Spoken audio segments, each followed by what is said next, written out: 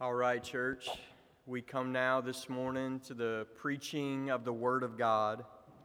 If you have your Bibles today, I want to invite you to turn to Jeremiah 23. Jeremiah 23 this morning is where we'll be in the Scriptures. Let's take a moment and let's pray together again, and let's ask for the help of the Holy Spirit during this time, that He would be the one to minister the Word of God to our hearts this morning. Let's pray. Father, we come to you again in Jesus' name, Lord. Christ is our boast today. Christ is our boast all the days, Lord. And it is His name, Lord, that we come to you now. God, we thank you for your faithfulness to this church. And God, we ask for more grace this morning. God, sanctifying grace, Lord, fill our souls today with the things of Jesus Christ, with eternal truths, Lord. Minister the gospel to our hearts this morning by the power of the Holy Spirit. Lord, unless you build this house, those who build it, Lord, we labor in vain. God, we need you. We need you all the days, Lord. Come be our shield and our strength and our sanctifier this morning. In Jesus' name we pray. Amen. All right, church, today we come to an important marker in the history of this local church. Last Sunday, this congregation recognized by way of a membership vote our brother Nick Stafford as an elder, a pastor at Grace Community Church. So this morning after our sermon, we are going to publicly commission our brother Nick to the work and office of pastor. And so that's where we're headed today. Before we do this, as a local church, we're going to take some time in the Scriptures to remind ourselves of what the Bible teaches about leadership in the Church of Jesus Christ. And brothers and sisters and everybody here, this should be really important stuff to you. Okay, this affects everybody in the church if we get this right or if we get this wrong as the people of God. And so we're going to lean in this morning. I encourage you to lean in with me, leaning into the Scriptures, asking God to teach us with His Word. Now, I'll start here this morning. The most fundamental confession that we could make as the Church of Jesus Christ, if somebody would say, what are y'all about? Okay, we could say this: Jesus is Lord. That's what we're about. We're about Jesus Christ being Lord. And when Christians say, if they're right, when Christians say Jesus is Lord, we don't mean just in this little slice in the church, though Jesus is the head of the church. We mean that Jesus is Lord of all. The Bible says that Jesus is the head of the church. That same Bible says that Jesus is also the ruler of kings on earth. Christ is Lord. Jesus is Lord. Jesus told us that all authority in heaven and on earth has been given to Him. How much authority does Jesus have? All authority. Where? In heaven and on earth. Jesus is Lord in every way. Christ is King. Yet, our same Bibles tell us that there are other authorities besides Jesus. And you say, wait a second. How can Jesus have all authority and heaven and all, and how can you say in the very next breath that there are other authorities besides Jesus? How do these things go together? And the way they go together is that the Bible teaches that all authority ultimately derives from God. It is subordinate authority under God's authority. And it is precisely because that authority derives from God that all authority is accountable to God. There's no kings in the world that are not accountable to God the King. This same principle applies to presidents and governors and police and parents and bosses and pastors. They have authority. God-given authority in this world, but it's derived from God, and they're going to give an account of how they used that authority to the one true authority, God Himself. Is that authority being used in a lawful way or an unlawful way? Is it being used in a way that accurately portrays the authority of God? Is that authority being used under the kingship or the lordship of Jesus Christ? Or is that man a usurper of the authority of God, in rebellion to the authority of God? So, friends, all authority in this world comes from God, and all authority in this world is accountable to God. Such is the world that we live in every day. From the very first chapter of the Bible, we get this sense of God's design as the king of the world to rule this world through these subordinate authorities. Okay? And we get that in Genesis chapter 1, verse 28, in the dominion mandate. God gives Adam that charge to rule the world on his behalf, to take dominion on his behalf. And that same principle keeps reappearing as we read our Bibles. Different men take that leadership mantle over the people of God. So think about it with me. As the story of Scripture progresses, from the chosen family of the patriarchs, think Abraham, Isaac, Jacob, Joseph, to the chosen nation of Israel, think men like Moses and Joshua, leadership.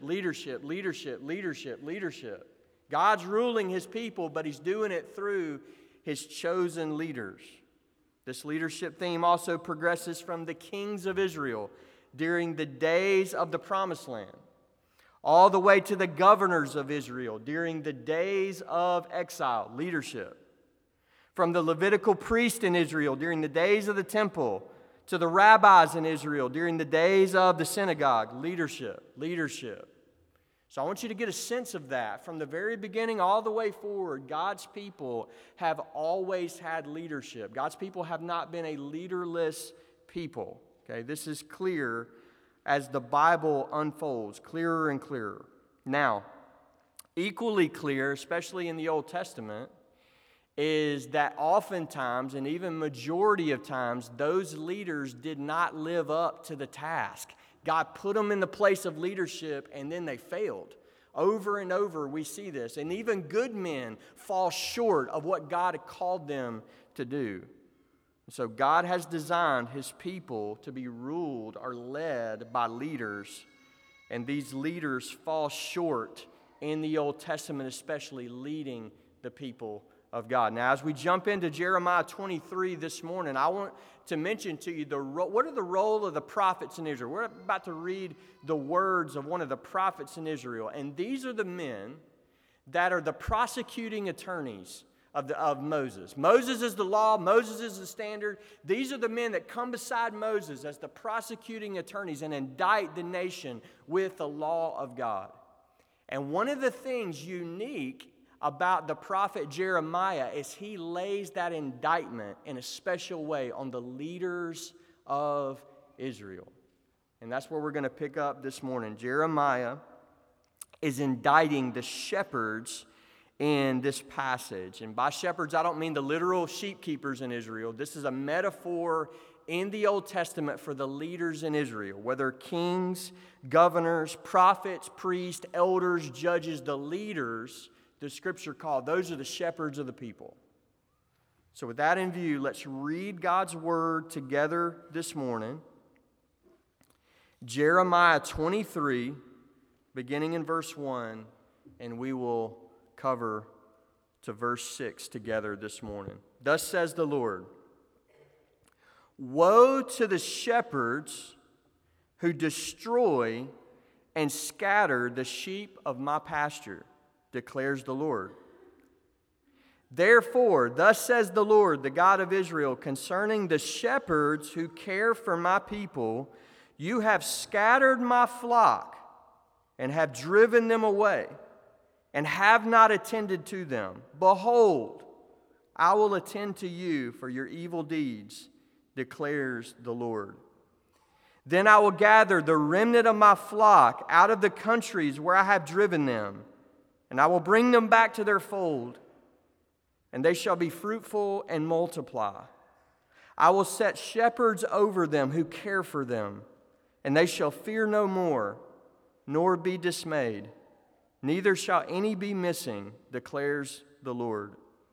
Behold, the days are coming, declares the Lord, when I will raise up for David a righteous branch, and he will reign as king, and deal wisely, and shall execute justice and righteousness in the land.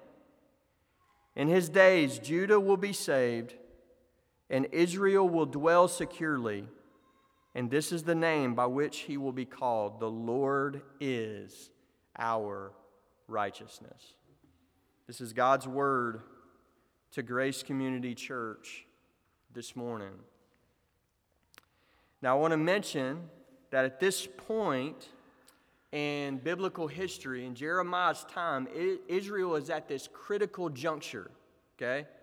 They have approached this breaking point in their apostasy and in their disobedience that God is threatening to send them into exile. So that's where we're jumping in this morning. And in this dark piece of Israel's history, I want you to notice in verses 1 and 2 this indictment that Jeremiah lays upon the shepherds of Israel. He says in verse 1, "You are scatterers of the flock." Shepherds are supposed to do the opposite. They're supposed to gather the flock, but you are scatterers of the flock of God, and you have driven away the sheep. He says it this way in verse 2, "They have not attended to them." And so here we have this indictment that we have these subordinate authorities. God put them in this place of leadership, and they have failed. They have abdicated their duties. They failed their duties before God. And God is indicting these leaders as self-serving men, not sheep-serving men. They are scatterers of the flock. Earlier in the book of Jeremiah several times indicts the shepherds throughout this book. Jeremiah chapter 10, verse 21, he says this, "For the shepherds are stupid and do not inquire of the Lord, and therefore they have not prospered, and all the flock is scattered." So these leaders are indicted as prayerless men. They're self-serving men. They're living on their own wisdom. They're not inquiring of the Lord. They're not walking in the law of Yahweh. They're doing what's right in their own eyes. And so what I want you to see is Jeremiah is painting for us. This is a dark scene in redemptive history. This is bad. This is on the very verge of the exile, and there's no faithful leaders. There's no faithful shepherds. Now Ezekiel takes up this same theme, this indictment of the shepherds. Listen to what he says in Ezekiel 34. "Son of man, prophesy against the shepherds of Israel. Prophesy and say to them, even to the shepherds, thus says the Lord God, shepherds of Israel who have been feeding yourselves, should not shepherds feed the sheep? You eat the fat, you clothe yourselves with the wool, you slaughter the fat ones, and you do not feed the sheep. The weak you have not strengthened, the sick you have not healed, the injured you have not bound up, and the stray you have not brought back. The lost you have not sought, and with force and harshness you have ruled them." So you have this picture of these selfish kings in Israel, these self-serving priests in Israel. Now, the reason I wanted us to look at this passage together is I want you to notice in Jeremiah 23 that we stand at this juncture between the Old Covenant and the New Covenant in this passage. And I want you to see that. In verses 1 and 2, Jeremiah is describing the Old Covenant situation. Unfaithful shepherds, unfaithful leaders, apostate leaders in Israel. God's going to judge these leaders. The people are going into exile. It's verses 1 and 2, Old Covenant. Then in this same passage, Jeremiah pivots and he begins to prophesy the remedy of this glorious coming day. And he prophesies, this is in verses 3 through 6, of this new covenant reality, this new covenant remedy. This is what is the case right now, but this is what's coming. And so I want you to notice that part of the background of the gospel of Jesus Christ that we love, part of that dark background is this dark canvas of failed leadership in the people of God. Now, some of you know that all too well, of the pain of personally being under ungodly leadership. We've heard that from some of you, being under ungodly pastors. Some of you grew up under ungodly fathers, ungodly husbands. You know the pain of that all too well. Some of you carry the scars of what it means to be under unfaithful and rebellious leadership. And I want you to notice in this passage, we have an assurance in this passage, verse 2, that unless those subordinate authorities repent and turn away from their sin, God will punish them for their deeds. Look at what he says in verse 2. I will attend to you for your evil deeds, declares the Lord. There's not one act of abusing authority that's going to be swept under the rug on the final day. God's going to deal with it. He's going to hold them to account. God will deal with those who abuse delegated authority. So we have this old covenant, dark situation, and then Jeremiah begins to prophesy these coming days. And I want you to notice he prophesies 2 remedies in this passage. Okay? And they're not like each other, but there's 2 remedies here. The first solution that he draws our attention to, the primary solution, is God himself. Who's going to fix this? God himself is going to fix this. Okay? Notice what he says in verse 5. Behold, the days are coming, declares the Lord, when I will raise up for David a righteous branch, and he shall reign as king. And so, church, I want us to learn this well. The remedy, the ultimate remedy for failed leadership is Jesus Christ. He is the righteous branch of David, and he came to reign as king. He came to do what none of the Old Testament shepherds were able to do, even the good men. He came to effectively gather the people of God, to effectively shepherd the people of God. Look at what it says. In his day, verse 3, what will happen? The remnant are going to be gathered. The sheep will be brought back to the fold, and the people of God will be fruitful and multiply. Look at what he says in verse 6. This is the name by which he will be called in that day. The Lord is our righteousness. And so, brothers and sisters, I just want to get us located right in this text. These are the days that we live in right now. These are the gospel days that Jeremiah prophesied. The righteous branch of David is coming, and we live in the days that the righteous branch of David has come.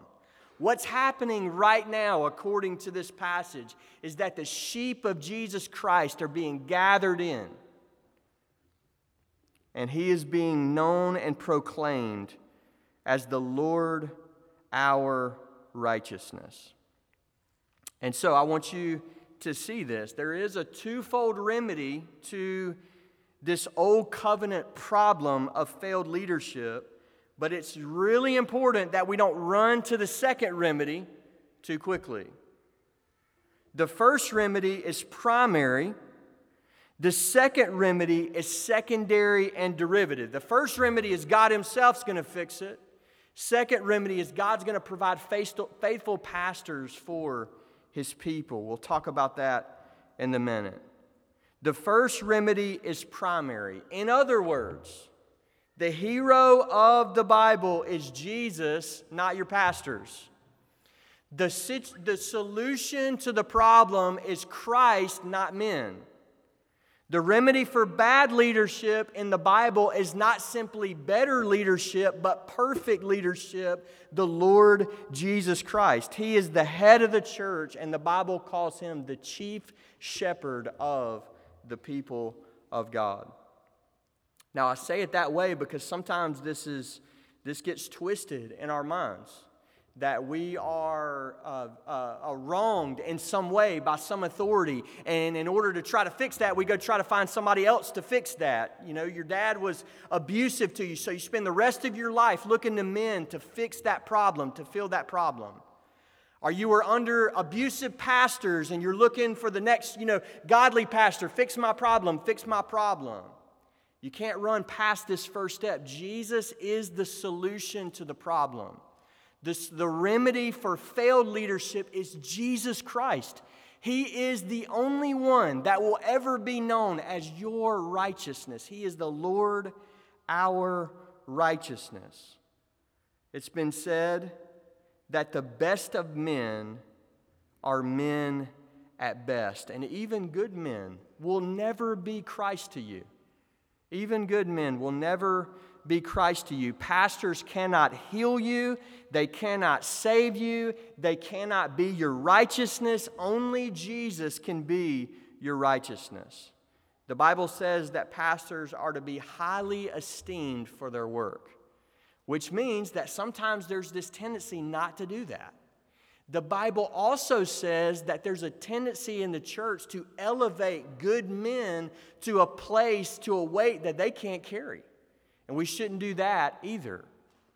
Pastors are to be highly esteemed, yet they are no replacements for Jesus Christ. They're not Christ's substitutes. Matthew 23, verse 8, Jesus says this, "But you are not to be called rabbi, for you have one teacher, and you are all brothers.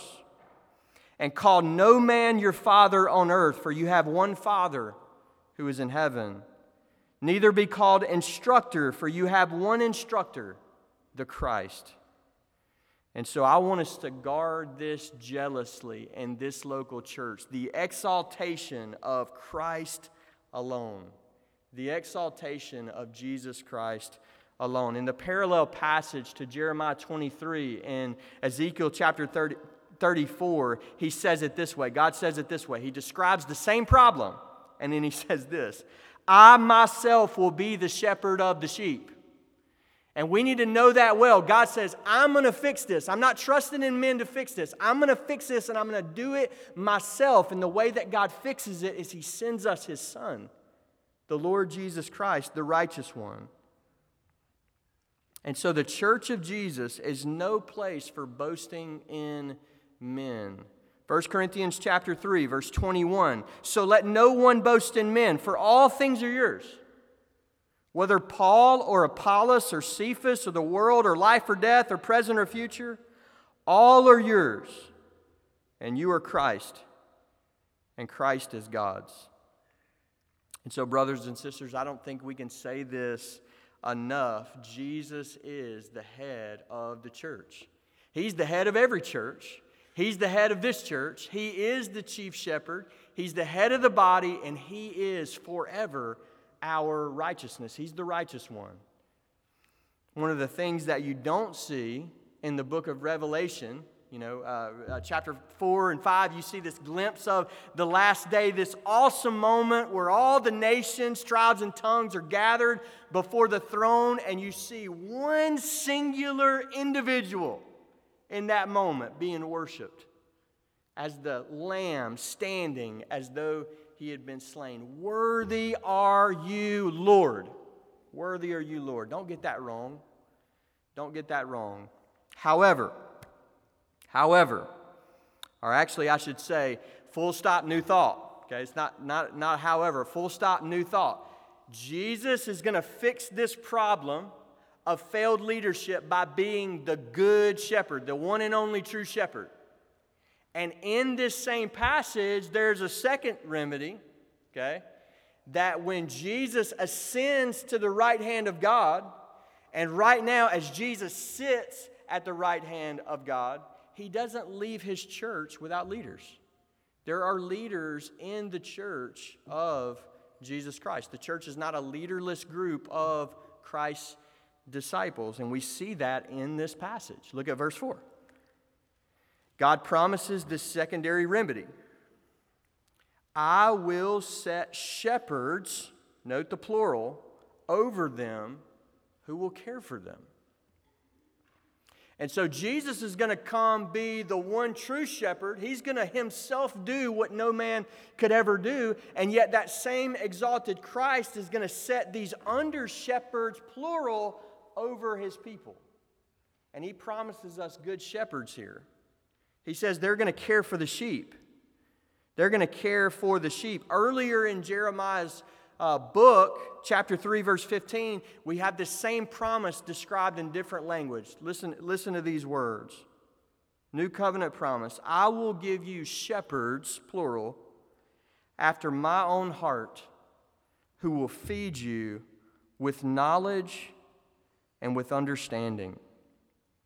And so, church, I want you to know this promise. This is one of the promises that's in the basket that we call the New Covenant.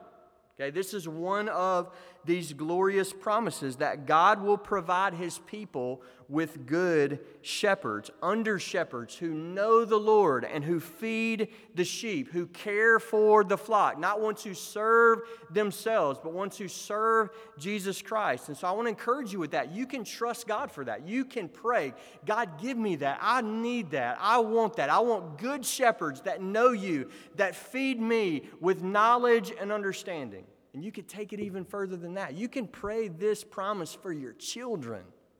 How you like that? Pray this promise. God, you said that you would give this to your people, and they need it, Lord. I want my children to be under godly pastors that preach the gospel to them. You can kick it out even more. You can pray this for your children's children. Give them shepherds after your own heart that feed them with knowledge and understanding. Men of the gospel, men that love the church, and men that love Jesus Christ. This is one of the things that God promises in the new covenant. Shepherds, plural, under shepherds who know the Lord and serve the people of God. Now, I want to make sure you all know that the word pastor is just a synonym, one way of saying the word shepherd. And so when he promises shepherds after his own heart, he's promising pastors who love Christ. Okay? This is what he's promising in Jeremiah 23. And so when we receive qualified New Testament pastors, what's happening is God is fulfilling this promise. He's doing exactly what he said he would do. He is gifting his people with shepherds that care for them. Okay? God is the effective chief shepherd who gathers the flock, shares his glory with none, but the chief shepherd provides under shepherds who feed the sheep. Okay? I think that's awesome. That every time the people of God sit under a faithful pastor, God is keeping his promise. God is keeping his promise. Their role, the pastor's role, is described in the New Testament. They are called by several different words in the New Testament. They are called pastors. They are called elders. They are called overseers in the house of God. Those are just synonymous ways of describing the same leaders in the church. They are called servants. They are called ministers. They are called soldiers of Jesus Christ. They are charged to preach the whole counsel of God, to labor in prayer, to pay careful attention to all the flock, to watch over souls, to manage the household of God, to do the work of an evangelist, to labor to present every man mature in Christ, all while setting the believers an example to follow. This is what God says about his under-shepherds in his church. Now, as we prepare to bring our brother into this office, I want to give us 4 reminders. These are 4 principles of New Testament leadership. And I'll start with number 1. I want to remind us of the plurality principle. Okay? In other words, why is it not that a church gets a pastor and then stops? Why another pastor and another pastor and another pastor, another elder, another? Why? Okay. Nowhere in the New Testament do we read about a single pastor of a church. And that should be meaningful to you. As common as that is in our day, you cannot find that in the New Testament. In fact, the New Testament pattern is clearly a plurality of leaders, plurality of pastors. I'll give you 2 verses here. In Acts chapter 14, now this is important because this is the first missionary journey in the book of Acts. And they preach the gospel and they begin to send out these missionaries, preach the gospel, gather these churches. And this is one of the things they did in every church that they planted. Acts 14, verse 23, they appointed elders, plural, in every church. How many elders? Plural. In which churches? Every church. Elders in every church. First missionary journey. Another text here is Titus chapter 1, verse 3. This is Paul the Apostle's charge to this young pastor who's to set things in order in Crete. What does he tell Titus to do? He says, appoint elders, plural, in every town in Crete. How many elders? Multiple. How many towns? Every town. Okay, this is the biblical pattern. And so what this means is that healthy, well-ordered churches are going to have a plurality of pastors, elders, teachers, overseers. This is the biblical model, okay? And we refer to this as the plurality principle. From the very beginning of GCC, we have sought to honor this principle of not just one pastor in the church, but a multitude of counselors leading this church together. Principle number 2, these leaders must be qualified. They must be qualified men. And that makes sense from Jeremiah 23. If they're not, we're just right back to the old covenant situation.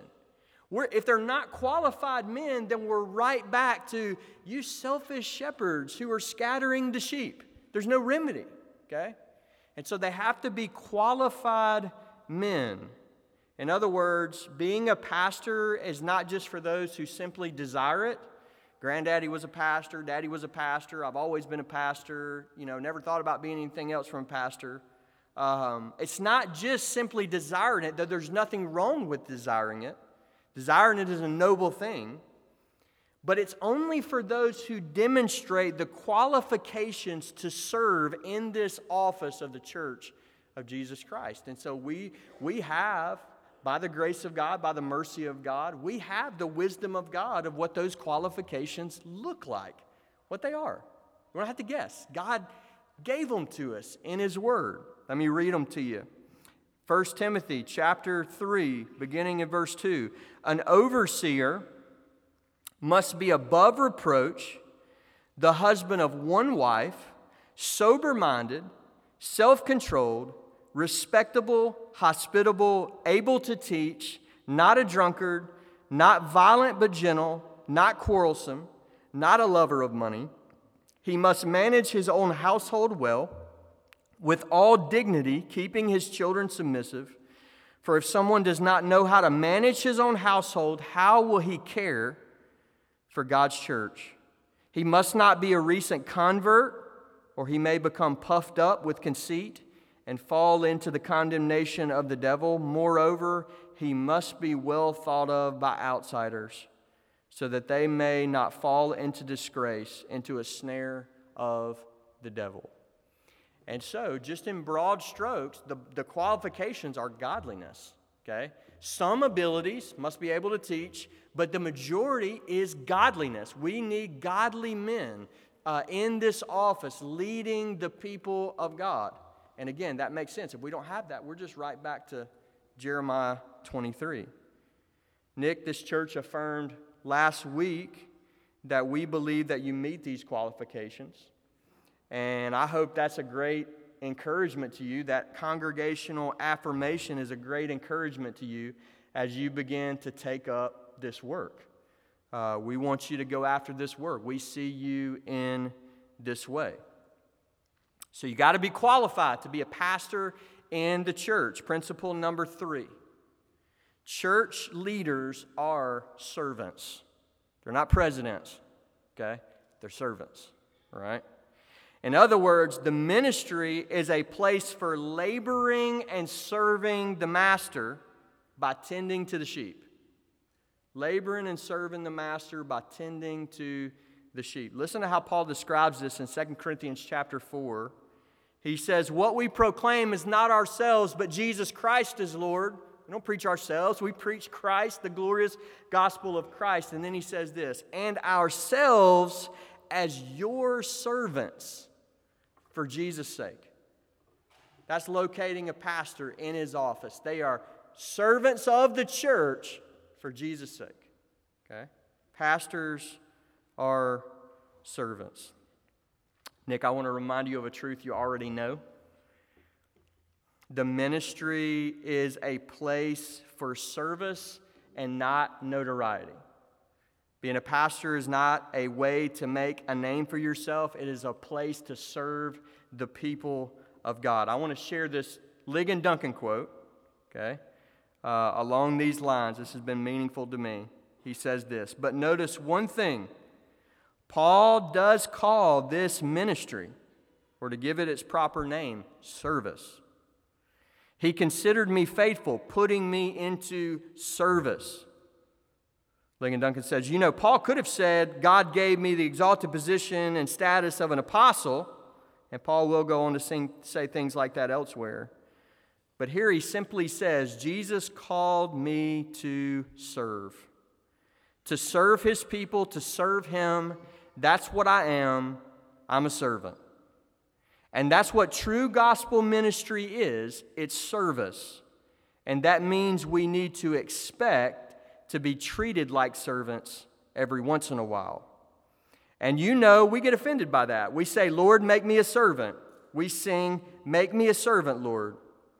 But then when we get treated like servants, we don't like it. Well, remember the next time you're treated like a servant, when you're serving the gospel in this congregation, when you're loving someone and then they treat you like a servant, remember, you're just getting a little taste of what the Master himself experienced and what his servant Paul experienced in gospel ministry. We are called to service, not to notoriety. And so, brother, as you step into this new level of service, we're all servants of Christ. We are all serving the church. But as our brother steps into this new level of service, we want to exhort you to take up this work and to do it with all of your heart. Pray for you in this work to be exceedingly fruitful, seeking only the glory of Christ. Fourth principle, New Testament leaders are gifts from the ascended Christ. How should we receive them? Okay. Well, we shouldn't think about them like the way you thought about the student council in high school. Okay, like, oh, those are just the either the popular ones or the ones who just annoy everybody. Vote for me, and that's who the student council is. Okay, we shouldn't view pastors like that, like they won some popularity vote in the church. We should receive them as these are gifts from Jesus Christ to this local church. Okay, and that's exactly how Paul situates pastors in Ephesians chapter 4. Listen close. When he ascended on high, Jesus, he led a host of captives and he gave gifts to men. Now, one interesting thing about this text, we're going to read it, is those gifts he gave to men are men. Okay? He gave gifts to men in the form of men. Listen to what he says.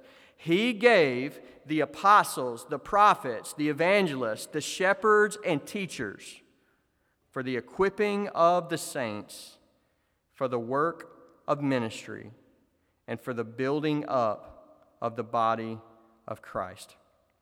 And so, brothers and sisters, I want to encourage you to receive our brother in this way today. Lord Jesus, you're being faithful to this church. Lord Jesus, you have been faithful to this church. Lord Jesus, we ask you to keep being faithful to this church.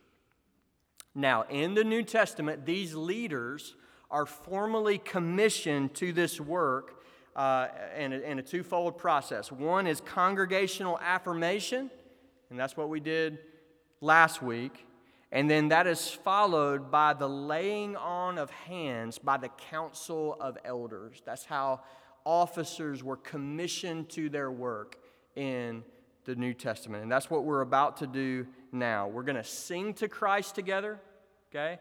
And then we're going to have our brother come to the front, and the pastors of this church are going to lay hands on Nick, and we are going to commission him to this work. I want to invite you to stand together now. We're going to stand, and we are going to worship Christ.